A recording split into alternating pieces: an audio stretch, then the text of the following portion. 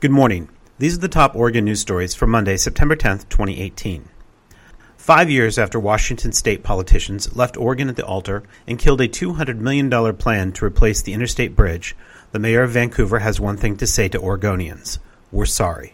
Since taking office in January, Anne McNary-Ogle has repeatedly apologized for Washington's role in killing the Bi-State project and hopes to bring Oregon back for new talks. There have been calls to replace the drawbridge over the Columbia River since the 1990s. Kiplin P. Kinkel has asked the U.S. Supreme Court to review his nearly 112-year prison sentence.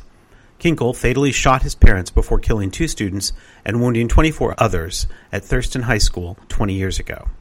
Now 36, he and his lawyers argue that Kinkel never got an opportunity to show he's not, quote, irreparably corrupt or, quote, permanently incorrigible, before the state imposed what is effectively a life sentence without the possibility of parole. For the Ducks and the Beavers, it was a good weekend to play non-conference football. Nationally ranked Oregon rolled over Portland State 62-14, and Oregon State held its home opener at Reser Stadium and got its first win of 2018, downing Southern Utah 48-25. Check OregonLive.com/sports to find out what's next for the teams. A quick waterproofing warning: look for showers today with a high of 70 degrees and a low of 54.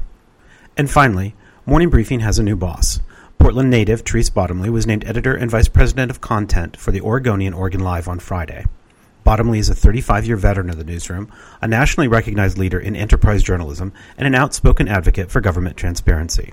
Congratulations, Therese. Now that you're in charge, we'll no longer bother you about that hazmat team that wants to clean your office. Looking for more news? Grab a copy of today's The Oregonian or follow us throughout the day at OregonLive.com. This is Randy Mishler for the Oregonian Oregon Live.